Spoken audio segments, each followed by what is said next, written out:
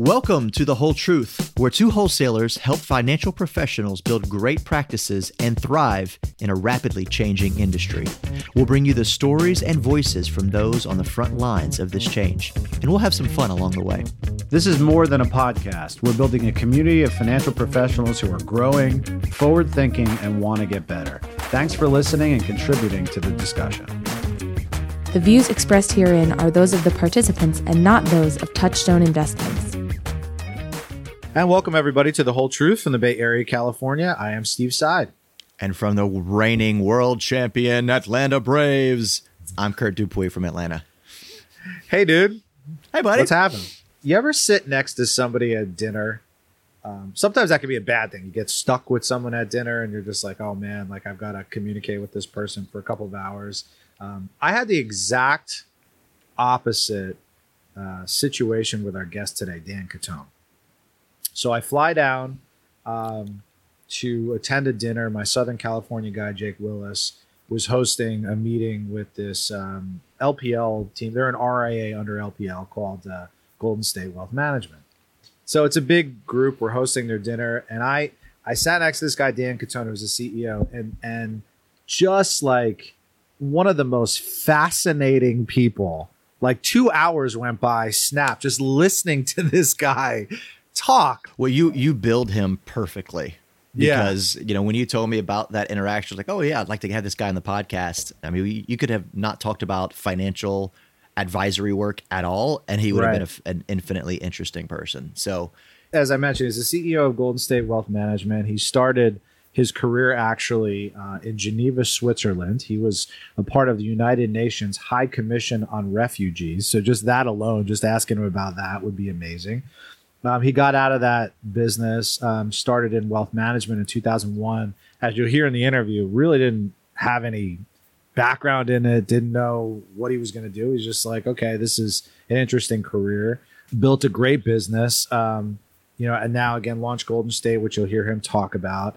He's been nominated for Top 40 Under 40. He runs, in addition to Golden State, a variety of different businesses. He's Indiana Jones. Yeah, seriously. He's real life Indiana Jones. I know. He goes and he collects artifacts. He's a pilot. He's got a master's degree in theology. Like, a genius level guy. He's one of those guys. I sort of felt the same way when we were talking to Dr. Winston, just one of these guys whose brain is just on an entirely different level. What was that Seinfeld episode where Kramer just decides he's going to sleep for 15 minutes every 3 hours so he can get more done? I feel like that is Dan Catone in a nutshell. I don't know how the guy sleeps.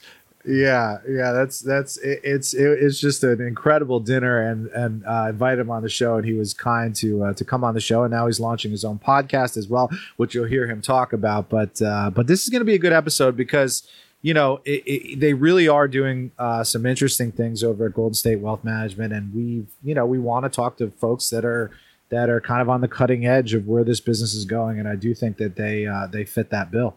Exactly. The stories and the voices of people on the edge of that change. I think that's what we talk about. So strap in for an awesome chat with Dan Catone. And as always, make sure you hit that subscribe button, tell a friend. And if you have any questions, comments, or feedback for Side, not me, because I don't want to hear about it, you can reach us at thewholetruth@touchstonefunds.com. And here is our interview with Dan Catone.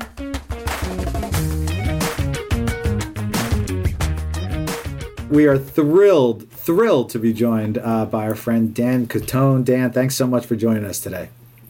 Oh, you're welcome. It's a pleasure to be with you, gentlemen. Absolutely. So let's get right into it. Provide an overview of your background. Sure. So I am the CEO of Golden State, the Golden State family of companies, and I'm also the founder and CEO of Redwood Investment Group. I've been a financial advisor since basically 9/11. That's when I got started in the industry. And I think, like a lot of folks that started at that time, we've seen nothing but trouble, whether it be 9/11 or multiple wars and the crash of 2008, COVID, and now World War III. So it's kind of been an interesting time to grow up in the industry, but it's the only industry really I've ever known as a professional, and as an adult. But yeah, that's a little bit about my background. If you want to know educational stuff, I can do that too. Yeah, I mean, I was fortunate to have dinner with you and your group. Just an amazing organization. And what struck me about you is, which we'll get into. What struck me about you is, how does someone who was working at the United Nations get into wealth management? Yeah, so accidentally, really. I worked for the United Nations High Commissioner for Refugees and helped draft both speeches and rules and regulations to protect people from being kidnapped. And I worked in Geneva, Switzerland, for a man named Naveed Hussein under the auspices of who was the head of the UNHCR. Her name was Sagato Ogata at the time. And this was, shortly after the Rwanda-Uganda crisis, the Great Lakes crisis and the slaughter that happened there, and then Kosovo and everything in Yugoslavia, which now is apropos of our current situation with Russia and the Ukraine. Right. Came back to the United States, realizing I did not want to work outside the country in like Kazakhstan or something like that, even though my wife and I were both hired to go work there and teach English and work for the government. And we decided, that was not the place we wanted to raise our children in a post 9/11 environment. And so I went to work in finance because I thought, stocks are interesting. I did not know anything about stocks. Wow. I was 21 years old. So I don't know if you know anything about anything at 21 years old, but I thought, these are interesting. And I remember my first time sitting down with a wholesaler, and the wholesaler said that they were a value shop. It was Lord Abbott, actually. We became dear friends. I said, oh, yeah, value shop. I said, I'm going to be honest with you. I don't even know what that means. I didn't. But I had gone from international relations, background in studies in the Cold War. That was my BA. And then going to work for Edward Jones, actually, early on. So just needed a job, needed to pay the bills. And got into finance. How about that? Yeah, that's funny. It all works out, though. Well, Side and I have talked numerous times. Like, just asking people how they got into this is like the greatest conversation starter you have, because there's few there's not one archetype for it, right? Everyone's got their own journey and path. It's interesting. Well, for me, it's super accidental, and I think a lot of folks are a lot more deliberate than I am. They're like, they got their degree in finance, and then they got their MBA, and then they're like, I'm going to be a financial advisor. And no, I was just a dummy. I was just a kid, and clearly not. I needed to make sure my apartment, rent was paid, and it just so happens it worked out really well. It's funny because I didn't know if I'd be good at it or not, but I'm a hard worker, and I had a trainer at Ed Jones, and at the end of the week of training, which didn't go great for me, we were doing this interview, and kind of exit interview of sorts, and she said, Dan, I don't think financial services is the right industry. Is that right? Oh my God. Yeah, After you were already in? Yeah, but the funny thing is, I told her, I said, I'm going to be honest with you, Linda, I said, I have no other choice here. So I'm in for a penny, in for a pound. I said, I might not be very good at it, but I will work very, very hard, and harder than anybody maybe. And she says, well, I hope it works out for you. 2 years later, I was teaching a class with her in finance. So it did work out, and we became dear friends. But, you don't always know what you're going to be good at until you try it. Sure. So can we talk about those first few years at Jones? What strategies did you utilize? In our brief time talking, you seem like an intentional person. So I don't think you probably went about that haphazardly. But what was your strategy for growth this first few years? Yeah, well, it's a good question, Kurt. But I think you may be giving me too much credit. I suppose I can be an intentional person. I don't know how intentional I was at 21, 22 years old. Maybe you were much more intentional than I was. Hell but no. I remember I was motivated to make sure that we could stay in our apartment. And I would go door to door. I did the door knocking thing like Edward Jones teaches. And I was pretty good at it. I called it treasure hunting. And every time I'd knock on someone's door, I felt like I was pulling one more shovel of dirt off the ground to see what was down there. And most of the time there was nothing there. I also pretended I was running for mayor. And so I would go door to door, and I'd knock on the door, and I'd say, hey, my name's Dan Catone. I just started a business here in town, and I thought I'd get out here and introduce myself to my neighbors. And I'd extend my hand, and they'd open the door, and we'd shake. And then we'd go from there. Wow. I'll tell you real quick on intentionality.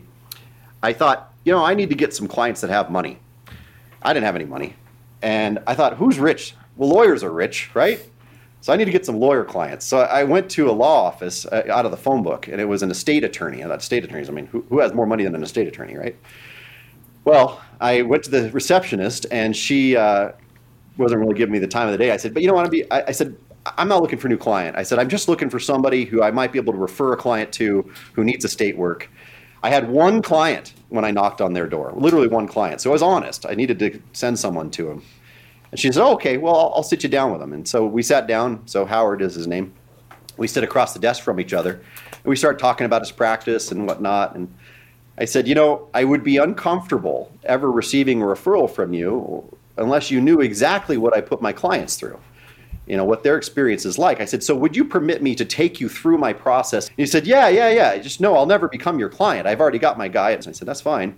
And he reached behind him and he grabbed a huge binder. It was like 3 inches thick and handed it to me. And when you're a new financial advisor and somebody hands you a 3-inch binder, you know it's really good news because it's full of money. So yeah. And 2 weeks later, he did become a client. And to this day, he and his family and his entire family, all kids and everybody, are all clients of mine. And we've all become dear friends. So what was the angle there? Because you had a process and you could explain it. That was what it was after 9/11. I mean, people were hiding under their desk. It was a strange time to be an investor. I think it was a strange time to be an American. And financial advisors had grown up in this environment where markets just went up. I mean, we were just coming after the dot-com crash was really in full force. And then in 01 really kicked everyone in the teeth. And so being a young, hungry financial advisor who was actually talking to people was my only advantage. It's easy to win a client when their financial advisor isn't even calling them. Yeah. Fair. But there's a ton of money in motion back then. Yeah, no doubt. Okay, so be present, actually knock on doors. What other lessons did you learn from those first few years? Just never stopping. Constant momentum. I think that's kind of a rule for life in general. You know, it's like General Washington. It didn't matter. He just kept fighting to win. It may not be the industry for me, but I will work harder than anybody. Right. And I did. So you built this great business. So talk us through the decision to launch an RIA, Golden State. How did that come about? Why did you think you wanted to do it? All that. Now we're getting into real intentionality. I think the biggest differentiator between our firm and a lot of other firms is every single thing we've done is purpose-built. So Golden State Wealth Management is the first RIA that I founded alongside Redwood Investment Group. And we built it literally with 0 assets, 0 financial advisors, 0 clients, which is very different than the typical RIA. The typical RIA that I run into that might be a theoretical competitor, we like to say we don't have competitors, but is, it's generally speaking, a 55 or 60-year-old guy who's made a couple $1 million a year being a financial advisor. He's got a nice office, some corner office, and he's got an extra spot. And so he finds a financial advisor to put in that spot.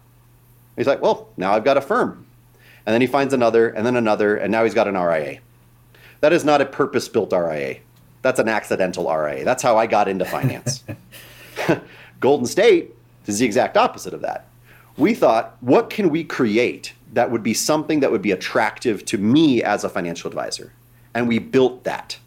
And that's Golden State Wealth Management. And then we thought, okay, let's do it again, but even better in a different way. And we built Golden State Equity Partners, which is not a hybrid. It's pure RIA.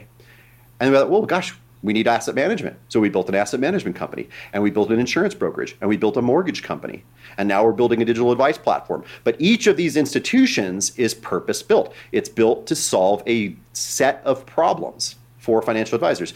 And it's worked really well. People seem to like it.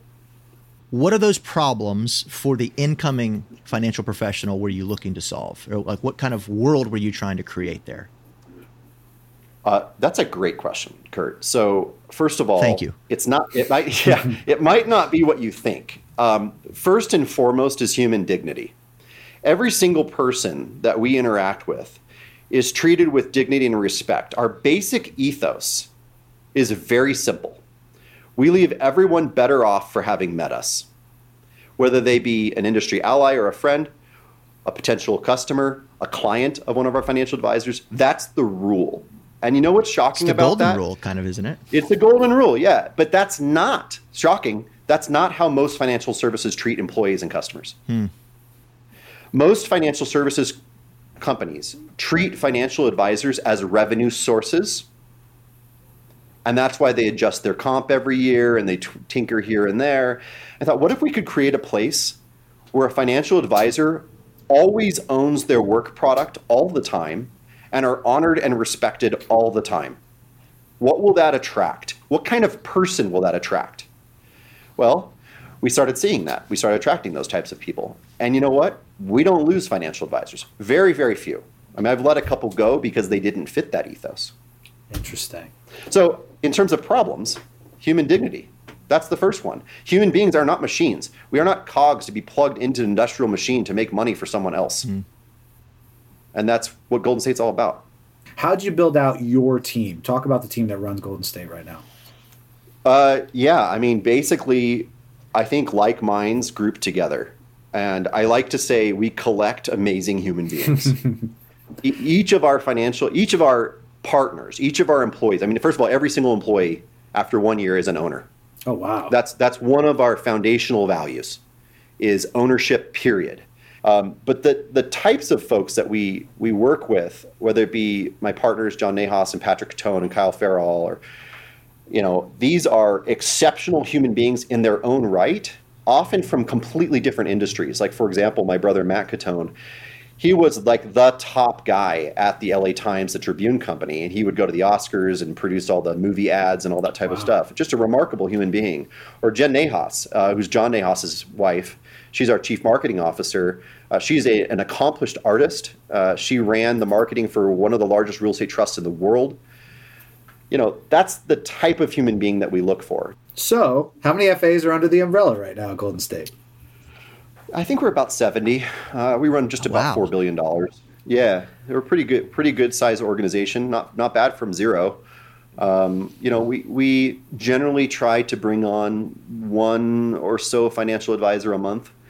We don't want to bite off more than we can consume, in a sense. There's only so much work we can do to make sure it's of the highest possible quality. Excellent. Yeah, so people are clearly gravitating towards the story. So you're getting all these FAs on board. Talk about some of the things you're working with your folks right now. Like, what are the key topics? Where are you spending your time? Yeah, so I have a really cool job. Basically, my job is to come up with ideas and then to find people to do the ideas.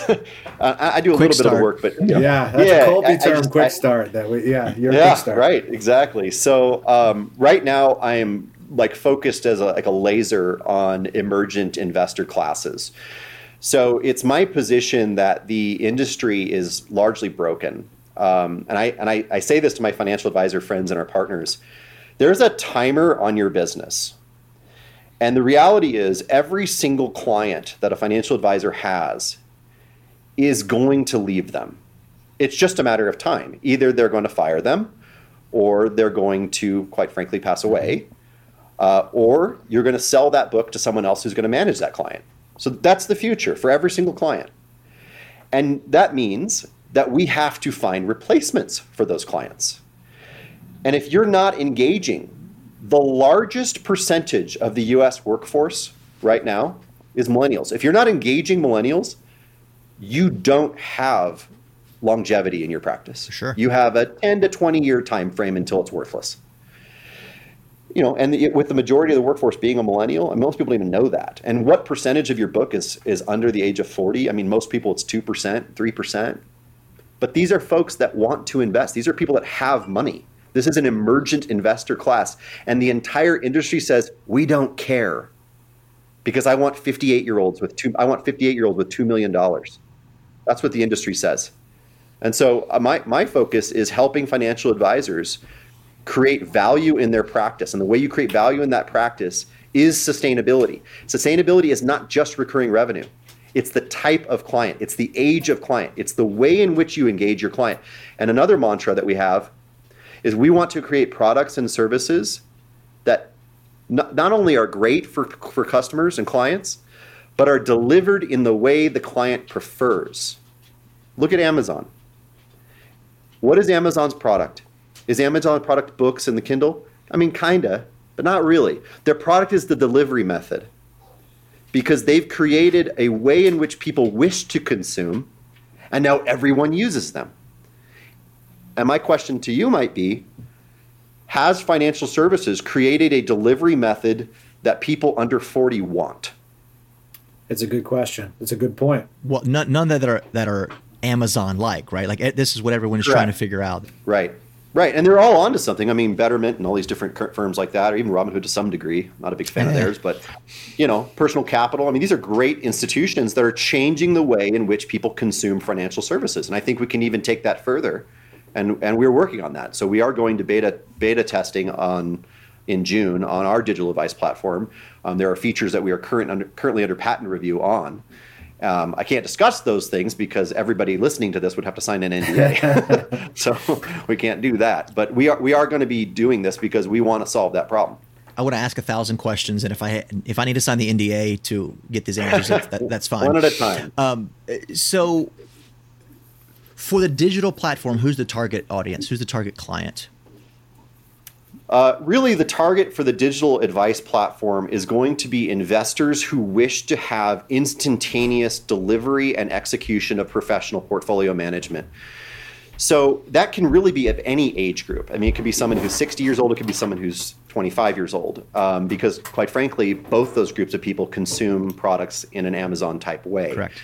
The second type of criteria is going to be customization. So people who want tailored, customized portfolios that are a fit to them. Now, when I say a fit to them, I don't mean risk and reward. I think that's the way financial advisors talk.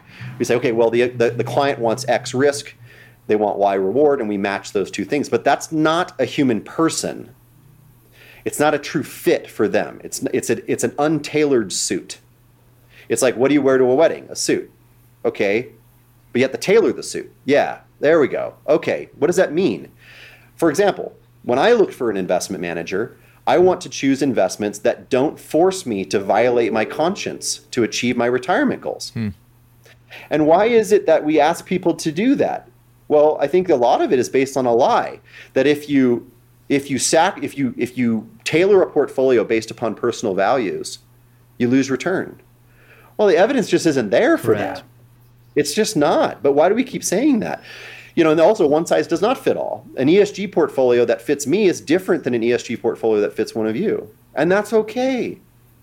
And so if we can create a product and a delivery method that is instantaneous, digital, and high quality, that actually does portfolio management in an effective and efficient manner while matching the person's values, who doesn't want that? I had a recent rideshare experience. I'm chatty, where the lady was in her 50s. She was only doing rideshare to build up enough capital to buy a home. Then she was going to quit her W-2 job, do rideshare, and started talking about finances. And I am clearly not a financial advisor. That's not what I do. But her level of questions, like she had left a previous job and just thought she had to take her 401k with her. How does a digital platform, yours or another, solve the problem for simply undereducated, folks that are just not financially literate? Like, can technology solve both of those problems? And are we talking about the same platforms, or are we talking different platforms? Sorry, that's really long that's question. a fascinating idea. So you ask questions in paragraph form, I answer them in book form. So I apologize. Perfect. So, we'll see you in 3 hours. I mean, So Kurt, it's a funny question in a way, because imagine you were having a conversation with this same person about medical issues. Do we expect people to have a deep knowledge of the surgery in which they need? No, but we do. My wife and I, who works in healthcare, we talk about this. Cool. Finance, healthcare, legal, like all of those professions, you have to be your own advocate. That's why you get a second opinion, right? Because it's like, guy number one told me something. I'm not sure if I agree with all that, or maybe he just didn't talk to my level, so I'm going to go to person number two. So I think there's some crossover between industries there. There is, but I think what we're doing is we're conflating two types of knowledge. There's really two types of knowledge, both in medicine and finance and general professions. There's technical knowledge and behavioral knowledge. So on the technical side, you have like portfolio construction, Roth versus traditional, all that kind of stuff. And that's my job. On the other side is behavioral knowledge. How do I respond? How do I interact? What question types should I ask? That type of stuff. Finance is largely dominated by math folks, and we're really good at the technical side, but they we aren't so good. Ain't so good on the behavioral finance side, right? I mean, we all know I can't remember who did the study, but the study about the Vanguard funds, where you look at the index actual performance versus the experience of the actual client, and they're night and day. Right. The index performance did 11.2% a year for 30 years, and the average client got 3.1%. Okay, what's the differential there? Is it a technical knowledge question? No, it's a behavioral finance question. Prenatal cortex. That's what it is. Yeah, that's right. And so in a digital advice experience, you have to deliver whatever you need to deliver in order to help the person walk down the knowledge of behavioral finance to make the right decisions, and just to be able to raise their hand and have someone with the technical knowledge step in and help them. Our platform, which I can't get in the details on, actually has that hand-raising concept built into it. So a person can choose, as always should be the case, consumer choice, consumer choice, consumer choice. Alvin Toffler wrote about this in Future Shift and all of his books in the 1990s, where he predicted the rise of like customization of cars and stuff like that. But it's true in finance. We want to push that choice back to the consumer. They do not have to have the technical knowledge. They just have to be able to raise their hand and have access to the technical knowledge. And it comes from general questions. You know, for example, if someone gets married and they buy a new house, a system should be able to prompt them to say, you might need life insurance, and here's why. So I can pick my own path and start at a certain level, or you can have no foundation and you can start from scratch and accelerate or decelerate as you see fit. So that's what you're describing? Yeah. I mean, one, you pick the language based upon your own preference. You pick the learning style that you're going to choose to walk down. You're going to choose how often you engage with the platform. But it's the opposite in financial services right now. We set the meeting schedule. We tell them how many times they're going to meet with us before we open an account. We tell them which accounts they're going to open and then which investments they're going to use and why. That prescriptive process is not modern. It's 1975 everywhere in finance right now. I mean, it's a pre-internet financial system. The most advanced financial system that we're using that's internet-based, that's commonly used, is just online account access. I mean, that is 1999 stuff. That's crazy to me. That's AOL dial-up right there. It's AOL dial-up or Prodigy. Remember Prodigy? I mean, we're waiting for the mail to come with the CD-ROM to install the upgrade on Prodigy with this stuff. I mean, that's nutty. So a digital advice Some nice platform, elder millennial jokes in there. I love it. Yeah, well, that's my joke. I'm 1 year older than the oldest millennial and 1 year younger than a Gen Xer. I'm like sandwiched between these two generations that see money radically different and see engagement and consumption radically different. And the financial services industry just has no clue. Do you see, Kurt, why I wanted to have him on the show? We haven't even gotten into the non-financial topics yet. And I'm really hijacking it. So no. It's a wonderful, wonderful back and forth, which makes the best interviews. But for people who are going to want to hear more of you, which there will be, you're launching a podcast. Talk to us about that. Yeah, so we actually launched last week. It's called Money Forward. And the idea is pretty simple. I want to engage with people that are interesting, that have ideas that are unusual and kind of avant-garde. I want to discuss topics of the emergent classes of investors, whether it be the rise of the millennial investor, their millennial financial advisor, and the things that are changing in financial services. But I also want to kind of go off script a little bit in this and talk with people about things that are only tangentially related to finance. For example, people talk about structural racism, and it's a hot topic right now, CRT and things like that.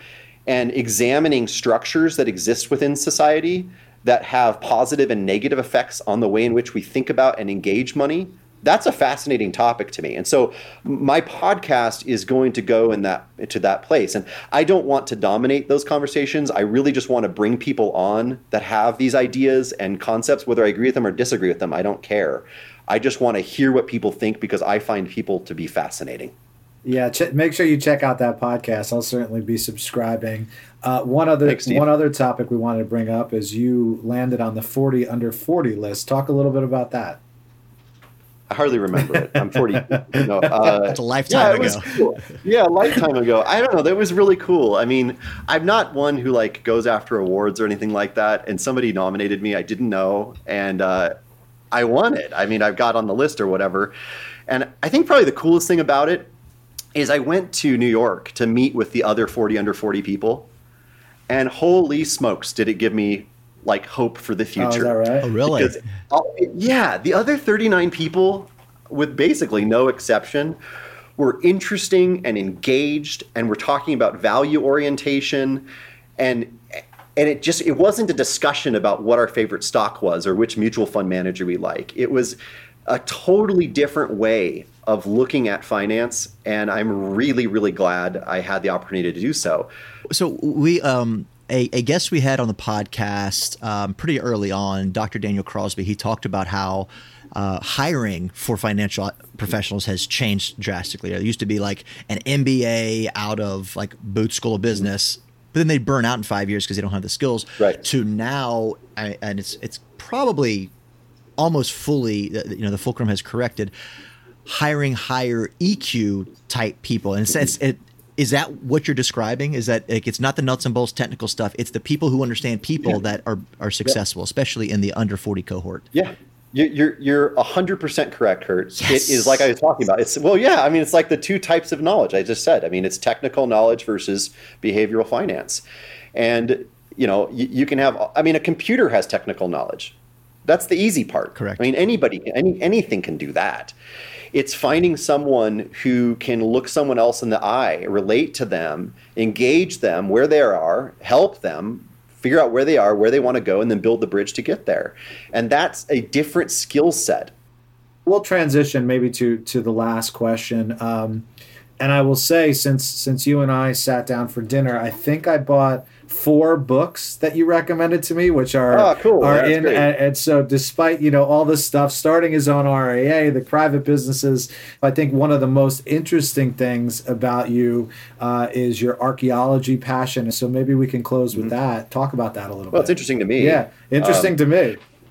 Yeah, so it's actually kind of funny the way I came to fall in love with archaeology and specific Egyptology. I say I'm an amateur Egyptologist because I have no academic background whatsoever. I'm competent in reading hieroglyphs and I know a lot about Egyptology and generally archaeology.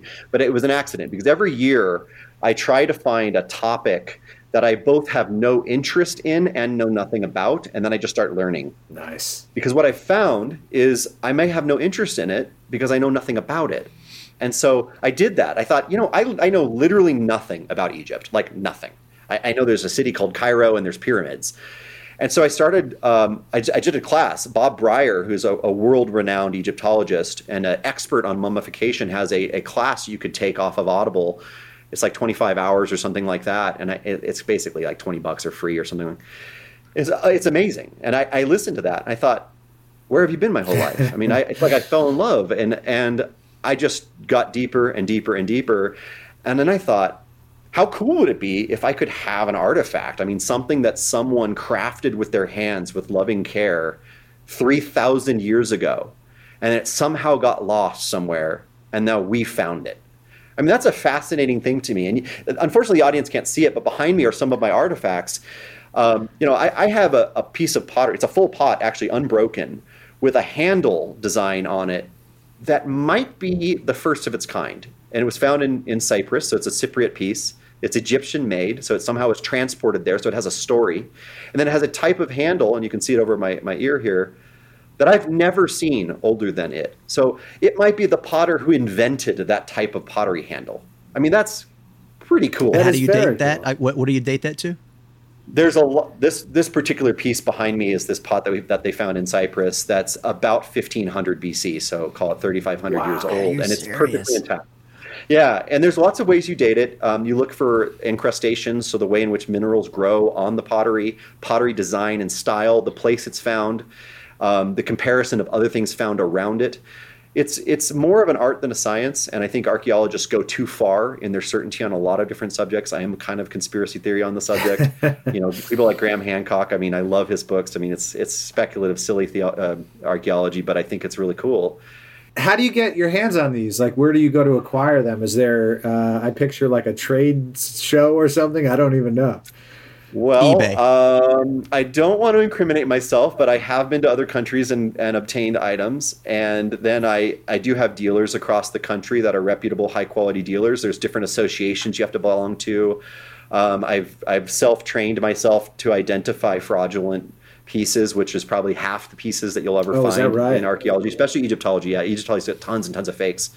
For me, they're really obvious now. But I bought a fake when I was first starting. I paid thousands of dollars for a fake, and it's but he was arrested by the FBI. Oh. So Amex gave me a refund on the piece, which was really nice. Nice. Yeah. I learned my lesson though. What did we cover? We covered the start in business. We covered his RIA, and we ended with artifacts in Egyptology. That's a podcast interview. Dan, we really appreciate you coming on. This was fantastic, which I knew it would be. Plug the podcast again, and give out the Golden State email address. Website. Sure. So my podcast is called Money Forward, and we're going to be discussing emergent and interesting ideas in the industry and the emergent investor class. I think it's going to be really interesting for folks. I'm going to do interviews of people that are not ordinarily interviewed on financial podcasts. Our website for our RIA is teamgoldenstate.com, and there's lots of good information there. And one thing I can make a commitment for anybody who talks to us is we will leave you better off for having met us. But thank you very much, gentlemen. Thank you to Dan Catone. This is The Whole Truth. Stick with us.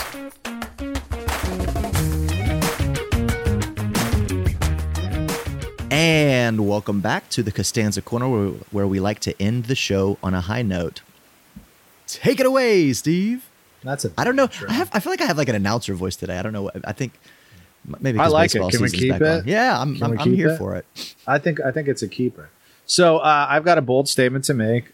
Breathing turns out is very important. Were you aware that breathing was important?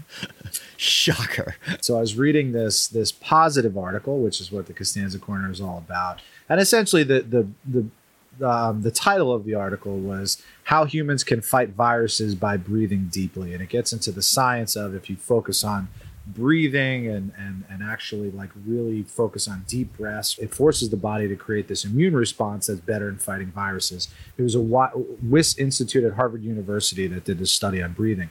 But the reason that I bring this up is beyond the fact that this article was there that shows that it triggers immune responses. And besides the fact we know the benefits and the science around meditation, there's a couple of other books that I've read recently that were about the importance of breathing, and I want to share this with both you and the audience.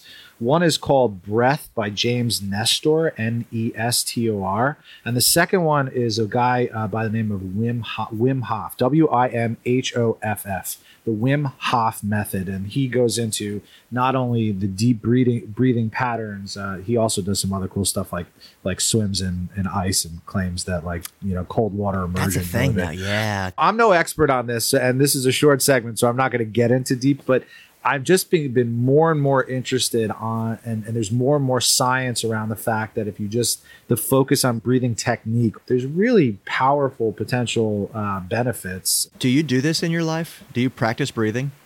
I've started to do some of the Wim Hof method. It's just it's about if I had to summarize, short burst in, short burst out. It is thing? It really, really deep breaths, but do it 30 times. So imagine going really big deep, but do it 30 times in a row, and it relaxes you because you're hyperoxygenating your brain. But it also creates this just sense of tranquility, which I don't know if you know this about me, Kurt, but I am an anxious dude. I can You're be nervous, an Nelly, dude. sometimes. I could be, it's like my wife said, you got bad nerves. But it totally chills me out. So anyways, I won't go further than that. Just a couple of books for you and an article for you on the importance of breathing. Well, at my gym, when we have a particularly difficult workout, we do box breathing, which is breathe in for 4 seconds, hold for 4 seconds, out for 4 seconds, hold for 4 seconds, which that's the box, four sides of the box. Yeah. It's hard, especially after a good workout, but I think it does. It calms your breathing. It's supposed to have really strong stress reduction characteristics as well. We've talked about this several times. Maybe this should be a show. Maybe we should have somebody on that actually knows what they're talking about. Anyways, I'll leave it there. Thanks everyone for listening. We'll see you next time. You can find The Whole Truth and subscribe for free on Apple Podcasts, Spotify, or your favorite podcast app. We'd love it if you took the time to rate and review the show on Apple Podcasts. It helps others find the show. And for more episodes of The Whole Truth, go to www.touchstoneinvestments.com/thewholetruth. That's touchstoneinvestments.com/thewholetruth. All one word. Please note that this content was created as of the specific date indicated and reflects views as of that date. It will be kept solely for historical purposes, and opinions may change without notice in reacting to shifting economic, market, business, and other conditions. Touchstone funds are distributed by Touchstone Securities Incorporated, a registered broker-dealer and member FINRA and SIPC.